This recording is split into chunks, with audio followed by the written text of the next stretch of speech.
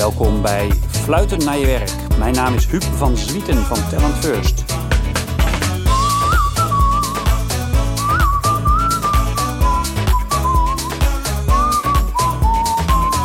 Als je wel eens bij de Albert Heijn verse groente hebt gekocht uit een zakje, is de kans groot dat het bij VZ vandaan komt.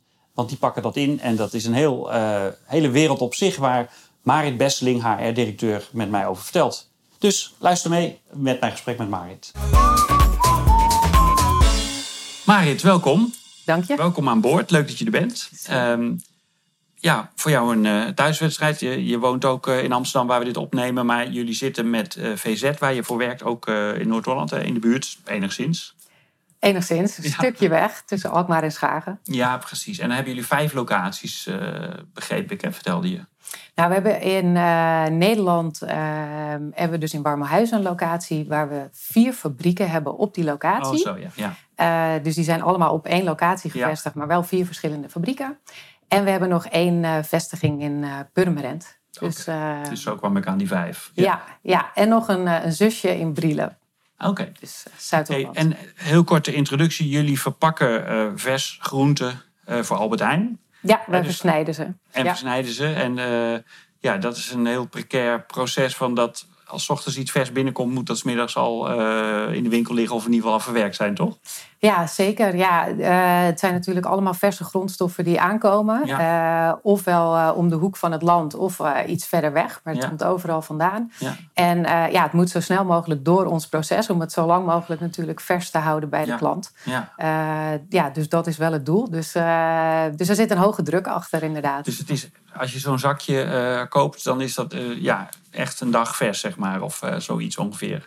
Nou, dat is heel kort vers, want die probeert het zo snel mogelijk door die keten te halen, inderdaad. Ja. En het wordt zo snel mogelijk bij onze strategisch partner Albert Heijn afgeleverd om in de winkel te worden gelegd en verkocht te worden, zodat het zo snel mogelijk bij iedereen in de koelkast ligt. Ja, dus mensen kennen waarschijnlijk VZ niet als bedrijf. Nee. Maar iedereen heeft er wel mee te maken, misschien wel op dagelijkse basis. Ja, dat zeg ik ook vaak tegen mensen. Ja, Koninklijke VZ, waar werk je dan? En dan zeg ik altijd, niemand kent het qua naam over het algemeen. Nee. Bij ons in de Kop van Noord-Holland is het nog wel bekend qua naam ook natuurlijk. Maar het ligt wel waarschijnlijk bij je in de koelkast. Ja, en dan ken je het wel. Want hoeveel mensen werken er? Wij werken met meer dan 900 vaste mensen voor ons. En we hebben een flexschil van zo ongeveer 700 man. Oh, wauw. Ja. Dus dat is wel een aardige club waarmee we dit doen. En is die flexschil dan echt flex in de zin van dat het soms 100 man zijn en soms 700? Of zijn ze eigenlijk altijd wel de meeste ervan aan het werk? Nee, het is wel echt flexibel. Want als je dus ook kijkt naar wat je net zei met die grondstoffen die binnenkomen. Dan, we zijn afhankelijk van die grondstoffen. Zijn die goed of zijn ze niet goed? Dus dat is altijd afwachten. Dus soms heb je dus meer mensen nodig om iets te kunnen verwerken. Soms juist minder, omdat het hele goede kwaliteit is. Ja. Andere dingen waar wij van afhankelijk zijn is klantvraag. En die klantvraag die wisselt ook nogal. Want je kan je bijvoorbeeld voorstellen dat als het een hele warme dag is, het is 30 graden, heeft niemand meer zin om te koken. Nee. En dan ineens wil iedereen onze fruitsalades, onze maaltijdsalades, andere salades en dat soort dingen. Dat zijn arbeidsintensieve producten bij ons. En dan kan het zomaar zo zijn dat je per dag 80 man tot 100 man extra nodig hebt in de fabriek. En het weer laat zich in die zin nooit zo goed voorspellen. Dus daar zit wel echt een enorme fluctuatie in, inderdaad. Maar zijn jullie dan ook gewoon aan het kijken van wat is het weer voor de komende 3 dagen en hoe moeten we onze planning gaan organiseren? Kijk je dan ook zo? Of, Het weer wordt zeker meegenomen. Ja. Dus zeker als je kijkt naar bijvoorbeeld personeelsbehoeften, dan kijken we op zo lang mogelijk vooruit. Het gaat meestal van 7 weken vooruit. Maar we hebben daar ook natuurlijk schema's voor gemaakt om te kijken van wat gebeurde er vorig jaar? Ja. Wat zou er kunnen gebeuren? We hebben een aantal weerscenario's uitgewerkt. Want het hangt een klein beetje vanaf. Bij 30 en langere tijd 30 graden, dan wil echt niemand meer koken. Als het een dagje is, dan is het nog wat anders. Dat verschilt. Ja. En aan de hand daarvan proberen wij echt wel in de gaten te houden van wat kan er op ons afkomen? En kunnen wij dat aan binnen onze flexpool? En dat bespreken we ook met onze partner die eigenlijk alle flex levert bij ons in-house. Ja, het is grappig, want we hadden het in het voorgesprek al even over dat toen ik in mijn studententijd in de winkel kwam, had je alleen bami-pakket, nasi-pakket. Dat was het wel zo'n beetje qua verpakte groenten. Maar nu kan je natuurlijk ongeveer alles vers. Het is allemaal zo makkelijk als wat. Want je hoeft niks meer te versnijden. En je kunt het echt heel makkelijk allemaal. Dus een totaal veranderde markt. Die markt is echt enorm veranderd. Ja. En daar is ons bedrijf ook echt enorm op gegroeid. Ja. Dus inderdaad, ik zeg altijd, toen ik jong was, had je die dingen. Je had wat vers gesneden sla, je had misschien wat geschrapte worteltjes, dat soort dingen. Maar dan hield het ook wel op. Ja. Nou, als je nu die winkel binnenloopt, dan zie je een enorm schap met een hele grote diversiteit aan producten. Ja. En ook steeds meer vraag. Dat komt natuurlijk ook omdat er steeds meer tweeverdieners zijn. Mensen willen sneller eten, maar wel gezond eten. Dus je ziet ook gewoon echt dat het gezonde eten heel erg van belang is. Nou, dus dat neemt enorm toe. Nou, en dat hebben we ook gezien binnen onze fabrieken. Dus onze organisatie is in de afgelopen 10 jaar enorm gegroeid.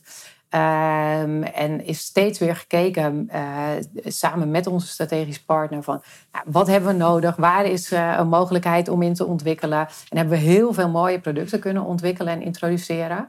Maar dat moest ook steeds gemaakt worden. Dus dan was het weer een lijn erbij, een fabriek erbij, ruimte erbij, dat soort dingen. En er is daar heel veel in geïnvesteerd. Maar zie je eigenlijk dat we een aantal jaar geleden op het punt zijn gekomen dat de organisatie zelf daar een beetje achteraan aan het hollen is gegaan. En daardoor werd het ook heel stressig. Met veel verrassingen eigenlijk die elke dag weer op je pad komen. En dat is heel heftig om dat elke keer aan te kunnen. En daarom zijn we ook een heel programma begonnen om daar meer structuur in te krijgen, meer rust en het veel meer vanuit een toekomstvisie. Waar wil je naartoe? Bewust dingen doen, goed over nadenken en op die manier dingen aanpakken en steeds verbeteren. En, minder dan door de waan van de dag steeds weer links, rechts, want dat is wel in onze organisatie het gevaar natuurlijk, dat als je met zoveel invloeden die er zijn, van de grondstoffen, van de machines, je machinepark, maar ook van het weer, de klantvraag en dat soort dingen. Ja. Dat je eigenlijk alleen maar mensen hebt die brandweermannen zijn. Want gewoon achter een probleem aanrennen, dat oplossen en weer gaan. Terwijl je dan geen stappen maakt. Nee. En daar zijn we dus nu hard mee aan de slag. En hopen we stappen in te maken. En het is een substantieel deel van die 1600 mensen die dan totaal, met de flex mensen erbij, werkt dus in de fabrieken. Kan ik me voorstellen. Ja. Wat ik zo fascinerend onderwerp vind daarover is, hoe krijg je aan mensen die in de fabriek werken, want we zijn natuurlijk allemaal bezig met leven lang ontwikkelen, weet je wel. Je wil allemaal dat mensen empowered blijven, zichzelf blijven verfrissen en opnieuw uitvinden. Maar hoe doe je dat nou met mensen die in de fabriek werken? Wat is jullie strategie daarin? Hoe krijg je die mensen nou eigenlijk actief met hun eigen ontwikkeling continu? Nou ja, dat is echt een grote uitdaging. We proberen daar ook steeds in te verbeteren. En dat valt ook niet mee. Nee. Ik denk ook als je kijkt naar onze organisatie die dan in snelle tijd groot is geworden. Dus dan krijg je ook dat mensen zich doorontwikkelen. En het soms de vraag is of ze eigenlijk niet de beste specialist waren in plaats van generalist bijvoorbeeld. Dus dat begin je steeds meer te merken als je zo'n grote organisatie bent. Waar we nu mee zijn begonnen is een programma wat wij Winnend VZ noemen. En dat is een Lean-programma introduceren. En binnen Lean ben je heel erg bezig met het verbeteren van je processen. En ook continu verbeteren, maar ook die verbeteringen borgen. En een van de dingen die daar ook in zit, is dat je iedere medewerker meeneemt in jouw strategie en jouw missie. Omdat ze echt moeten weten waarom zij iets doen en wat hun bijdrage daarin is in dat hele proces. Dus daar zijn we eigenlijk sinds eind vorig jaar zijn we daarmee begonnen. We hebben ook een nieuwe missie, de missie weer herijkt en een doel en strategie. Ja. En nu binnen dat Lean-programma is het dus zaak dat we mensen opleiden, daarin meenemen. Daar leer je op een bepaalde manier probleem oplossen eigenlijk. En dus continu verbeteren. En dat doe je samen, dat doe je met elkaar. En enerzijds hebben we een heel opleidingsprogramma daarvoor. Dus dit jaar komen er ongeveer 81 mensen die een opleiding volgen bij ons.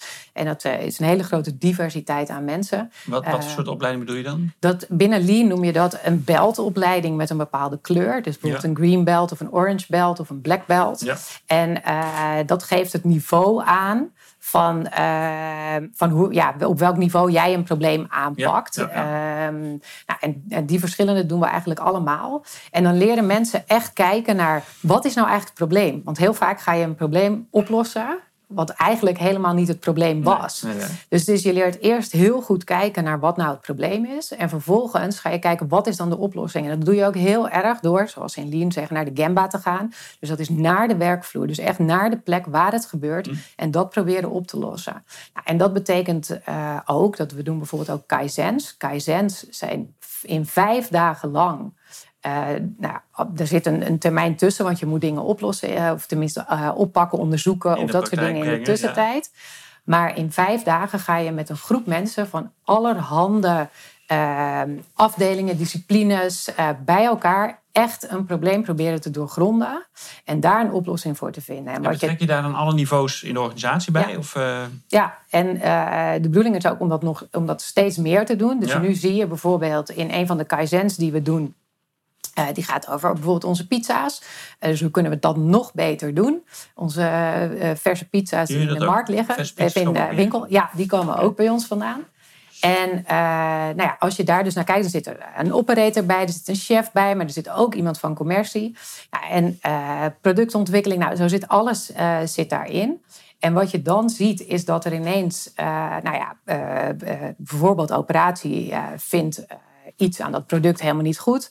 Maar als commercie vervolgens kan uitleggen waarom wij dat gebruiken, dan komt er ineens begrip. Ja. En dan kom je ook samen tot oplossingen waar anders nooit aan gedacht was. Leuk. Ja. En dat is de manier hoe we dat proberen te doen.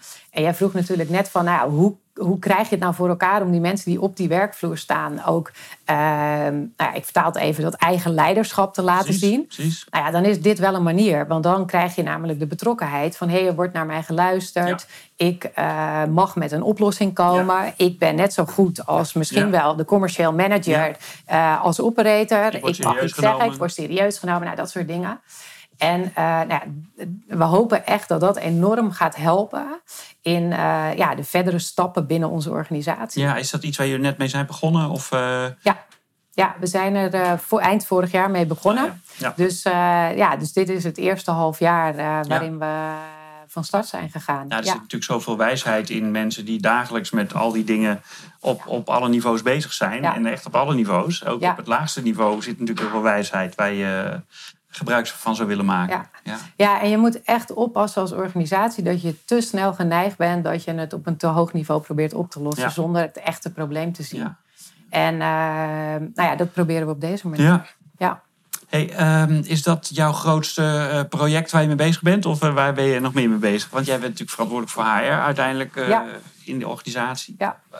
Wat houdt jou bezig? Ik zal niet zeggen wat houdt jou wakker 's nachts, maar wat zijn de grootste dingen waar je mee bezig bent? Nou, ik denk wel dat je je noemde net natuurlijk al wel personeel. Dus dat is echt wel een hele grote uitdaging.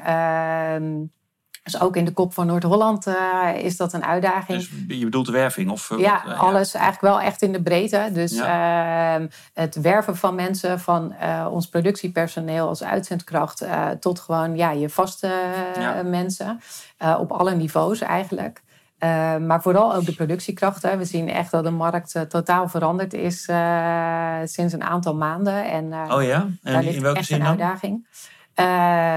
Dat het echt veel lastiger is om mensen te vinden. Dus je zag natuurlijk juist in coronatijd dat wij als voedingsbedrijf, dus als een belangrijke schakel in de keten, het heel goed deden. Dus mensen wilden er graag werken, want er was veel werk en het kon ook. En nu zie je dat de hele markt weer open gaat. Overal en zie je mensen toch weer kiezen en keuzes maken. Dus dat is wel echt een uitdaging. En werken jullie dan ook veel met Oost-Europese mensen? Of is dat bij jullie niet aan de orde? Ook een combinatie. We werken met arbeidsmigranten, maar ook mensen uit de regio. We willen er echt een balans in hebben. Dus we zijn echt een regionaal bedrijf en dat willen we ook graag blijven. Ja. Maar je ziet wel dat als er niemand wil werken uit de regio, als er niemand wil, dan moet je wel. Ja. Dus dat hebben we wel. En daar werken we ook mee. Ook in de vaste of alleen in de flexibele schil? Dat is alleen in de flexibele schil. Wat je wel ziet, is dat we inmiddels wel echt een hele grote groep mensen hebben die uiteindelijk zijn gebleven. Oh ja. Dus we hebben wel veel mensen met allerhande nationaliteiten, ook Oost-Europese, die gewoon in Nederland wonen en daar al heel lang wonen en hun leven hebben opgebouwd. Leuk, ja. Dus dat is wel weer de andere kant. Dus dat zien we ook zeker gebeuren. En dat hebben we veel zien gebeuren. Ja. Maar dat dus, de werving, zorgen dat je de juiste mensen hebt. En wat verder nog? Echt duurzame inzetbaarheid. Dat is ook echt een uitdaging voor ons. In onze fabrieken is het koud en vochtig. Dus uitdagende werkomgeving. En binnen die werkomgeving is het fysiek werk. Dus we zien daar ook echt een uitdaging. Dus we proberen daar veel aan te doen om een hele goede providerboog ook te hebben. Dat kan een budgetcoach zijn. Dus echt, hoe blijf ik financieel gezond? Tot fysiotherapeuten die voor ons werken. Hele nauwe samenwerking met onze arbodienst. Dat soort dingen. Maar ook echt opleidingen binnen de groepen. Dus preventiemedewerkers opleiden, mentoren opleiden. Hoe mensen goed moeten staan. Kunnen werken aan hun houding. En die niet te veel verpesten. En ook de mensen zelf daarin opleiden. Dus het gaat heel erg over het fysieke van duurzame inzetbaarheid. Vitaliteit of gewoon zorgen dat je gezond blijft. Dat je fit blijft. Ja, het is wel beide. Dus echt zorgen dat je gezond en fit blijft, maar ook echt voor langere termijn inzetbaar blijft. Hoe hebben jullie dat geregeld? Hebben jullie daar dan een soort portal voor? Of een soort, hoe faciliteren jullie dat mensen die mogelijkheden allemaal hebben? Het wordt eigenlijk gewoon aangeboden. Dus we maken bijvoorbeeld flyers. We hebben nog niet een systeem, dat willen we heel graag. Een intranet waar ook onze mensen van de werkvloer makkelijk toegang tot hebben. Want dat blijft altijd lastig. Ja. Dus wat Albert Heijn heeft bijvoorbeeld de leer, hoe heet het ook weer? Een portal via TipTrack, waarin alle mensen hun persoonlijk budget kunnen uitgeven aan allerlei duurzame inzetbaarheidsdingen. Dus een eindeloze hoeveelheid aan trainingen en coaching. Ja. Zoiets bedoel je? Dat hebben wij dus niet. Leerrekening heet het voor de student. Die heb je zeker. Nee, dat hebben wij niet, zoiets. Dus wij bieden het eigenlijk zelf aan. Dus daar wordt wel iets van verwacht natuurlijk van mensen zelf, dat ze het ook opzoeken. Ja. Vaak komt dat natuurlijk ook wel naar boven. Ik bedoel, als wij een loonbeslag zien of iets, dan proberen we al in te grijpen. Elke 2 weken geven we een blaadje uit met informatie over de organisatie. Het kan allerhande informatie zijn. Maar dat kan dus ook over dit soort dingen gaan. Dus de budgetcoach stelt zich voor. We hebben nu trainingen waar iedereen voor wordt ingepland. Dus op die manier proberen wij dat nog echt te doen. Wat voor trainingen? Waar iedereen voor wordt ingepland, zeg je? Hele grote groepen uit de productie. Waarin ze eigenlijk in 1,5 uur dus echt over hun houding en hun beweegapparaat leren. Ja. Dus heel concreet. Heel erg gericht op wat we doen. Ja. En dat doen we samen met een partij die eigenlijk ook al onze lijnen in kaart heeft gebracht. En daar steeds heeft gezegd van op deze manier kun je daar het beste aan werken. Dus puur op fysieke houding. Ja. En welke hulpmiddelen kun je gebruiken? We zijn bezig met een pilot van Scalex. Dus dat is zo'n harnas wat je aan kan, maar dat helpt bijvoorbeeld tillen. Waardoor iets minder zwaar wordt. Ja. Op die manier proberen we dingen te verbeteren. Maar dat is verplicht voor iedereen of niet? Nee, we zijn nog bezig met een pilot. Want het is ook wel weer ingewikkeld. Je moet hem aan, hij moet goed zitten. Dus we zoeken nog wel naar hoe kan dat makkelijk. Nee, maar ik bedoel die training die jullie die training gaan mensen echt heen, worden ze op ingepland. Ja. En, het persoonlijk leiderschap van die groep, dat blijft wel lastig en dat blijft hard werken. En Zou je daar ook dingen in kunnen verplichten, net als zo'n training voor dat fysieke? Zou je dan ook mensen gewoon kunnen inplannen van we gaan met jou aan je persoonlijk leiderschap werken? Ik denk dat van de ene kant wel kan, maar je moet altijd wel gewoon, mensen moeten daar zelf iets in willen. Dus je wil dat liever op een andere manier natuurlijk doen. Dus wij hopen nu. Maar met dat fysiek is dat toch eigenlijk ook zo? Als je iemand. Of is dat dan anders? Ja. Want daar plannen jullie wel mensen gewoon in. Hè? Dus, maar moeten mensen daar dan niet ook een soort intrinsieke motivatie hebben? Of is dat anders? Ja, nou ja, die intrinsieke motivatie die is er denk ik wat eerder, omdat het echt heel erg gaat over hoe jij je voelt, zal ik maar zeggen, op je werk. Het is tastbaarder. Ja. En echt denken over van, maar hoe pak ik nou mijn eigen leiderschap, is daarin staat wat verder van mensen af, denk ik. Maar wat we wel hopen is natuurlijk door zo'n programma van Winnend VZ, waarin we mensen ook echt betrekken, dat je wel langzaam die stapjes ziet en dat die vraag ook groter wordt.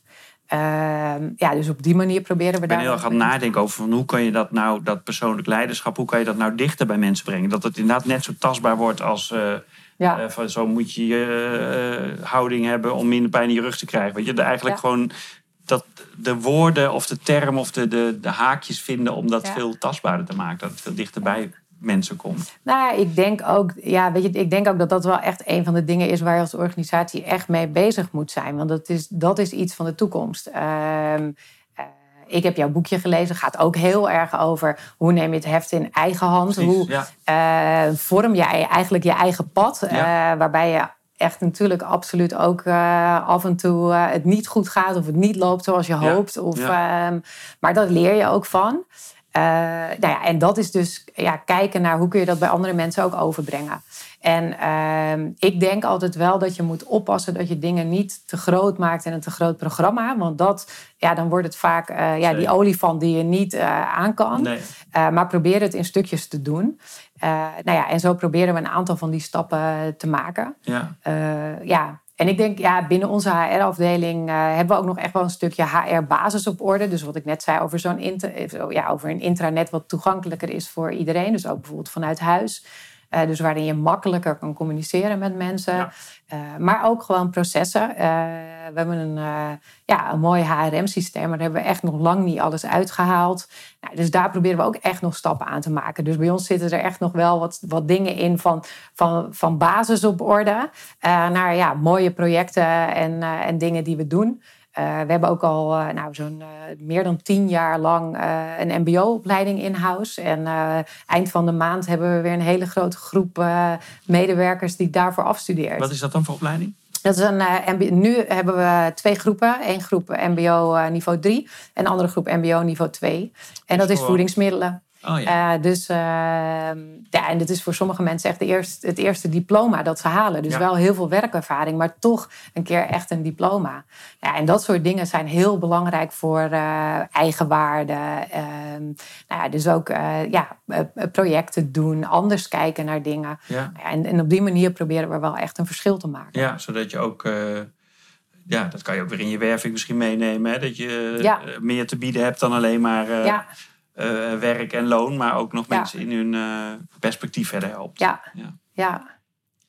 Nou, leuk. Ja, het is een bijzondere wereld. En ik ben daar ook veel mee bezig. Hoe je nou die ontwikkeling op alle lagen van zo'n soort organisaties waar jij werkt tussen de oren kan krijgen. Wat je daarin moet doen. Volgens mij moet je ook heel erg vooral aansluiten bij de persoonlijke belevingswereld van mensen. Weet je? Je kan... Als je vanuit mijn perspectief dingen doet, dan doe je dat anders dan wanneer je iemand die daar laag geschoold of praktisch geschoold, moeten we tegenwoordig zeggen, zijn werk doet. Dus hoe je daar persoonlijk bij aan kan sluiten, vind ik zelf wel een mooie uitdaging. Want er is natuurlijk wel heel veel te doen. Er is zeker heel veel te doen. En ik denk ook voor onze organisatie ligt er ook echt nog een hele belangrijke stap in teams kleiner maken en... Dus ook veel meer dat teamgevoel. Dus waar doe ik het voor mijn collega's? Nu worden mensen zo flexibel soms ingezet. En hun leidinggevende staat daardoor best ver van zich af. We hebben een hele mooie arbeidsvoorwaarden. En dat is dat je eigenlijk binnen kaders natuurlijk maar best wel je eigen rooster kan samenstellen. Maar dat leidt ertoe dat je eigenlijk geen vaste teams hebt. En daar zien we in dat je dus betrokkenheid verliest. Precies. En dat mensen die bijvoorbeeld ziek zijn minder goed gezien worden. Terwijl als ik ook naar mezelf kijk, en ik denk dat eigenlijk voor bijna iedereen wel geldt, is je collega's zijn van belang, je leidinggevende is van belang. Wie inspireert je? Krijg je wel eens een compliment? Het gevoel van ergens bij horen. Ja, en daar hebben we echt nog wel een stap te doen. Maar dan loop je wel tegenaan dat je best een grote organisatie hebt inmiddels. En hoe doe je dat? En je hebt al heel veel vaste dingen, want die roosters zijn ook belangrijk voor mensen. En hoe ga je daarmee om? En dat dus wil je natuurlijk ook niet hebt... kwijt. Die autonomie in je roosters maken wil je niet kwijt. Nee. Maar ja, hoe ga je dat dan... Heb je een idee hoe je dat kan fixen? Of, Nou ja, nog niet. Want anders hadden we dat denk ik al wel gedaan. Want we denken echt dat we daar stappen mee kunnen maken. Dus ook bijvoorbeeld op het gebied van verzuim en dat soort dingen. Maar we hebben wel gezegd dat bijvoorbeeld die kaizens die we doen om problemen aan te pakken, daar worden bedrijfsonderdelen heel erg onder de loep genomen.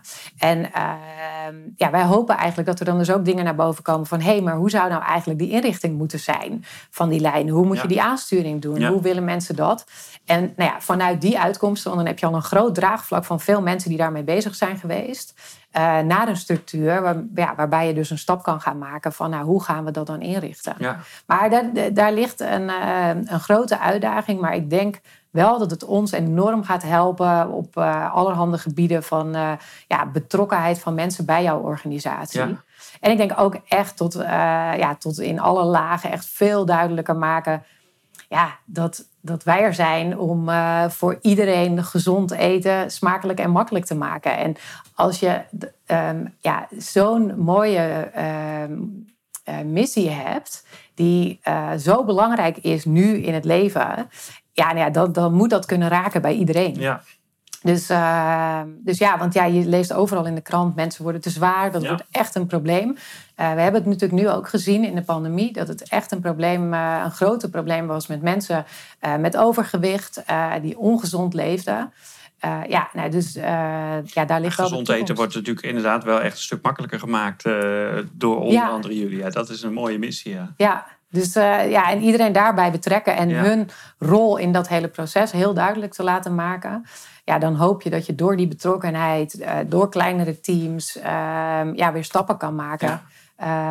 Voor iedereen eigenlijk in je hele organisatie. Nou, aan jouw bevlogenheid zal het niet liggen, volgens mij. Ik moet ook denken dat soms wel die metafoor van dat je, als je met z'n allen een kathedraal bouwt, dat dan degene die met een bezem rondloopt, dat die ook het gevoel heeft van ik ben een kathedraal aan het bouwen. Ja. Dat zou natuurlijk mooi zijn als je daar ook in slaagt om die missie zoals je hem beschrijft echt op alle lagen gevoeld te laten worden. Weet je? We zijn dit met elkaar aan het doen.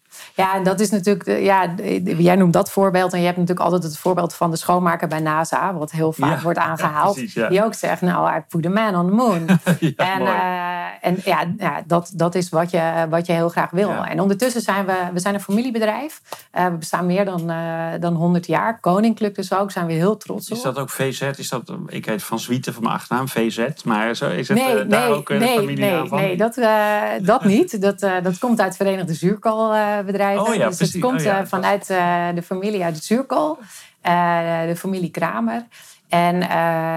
En daarin zit ook dat je goed zorgt voor mensen. En je wilt ook dat regionale betrokken bedrijf zijn. En dat zit ook zeker in onze waarden. Dus dat willen we ook echt terug laten komen. Maar je moet oppassen dat je niet te veel zorgt voor mensen. Mensen moeten ook echt dat zelfinitiatief houden. Nou ja, en daar probeer je een beetje tussen te zoeken. Gezamenlijkheid, Ja. Maar wat ook een van onze kernwaarden is. Dus samen. Oh ja. Dus dan kan het niet anders. Me niks. Ja. Hey, dankjewel. Ik zal nooit meer op dezelfde manier langs het schap van Albert Heijn lopen na dit gesprek. Want ik weet nu hoe die wereld erachter eruit ziet. Dus dankjewel daarvoor. Graag gedaan. En succes met jouw bevlogen uitdagingen waar je over verteld hebt. Dus dankjewel. Dankjewel.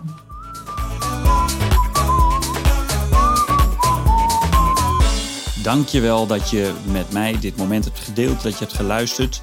Vond je dit de moeite waard? Heb je iets gehoord wat op jou van toepassing is of waarmee je iets zou willen richting je mensen?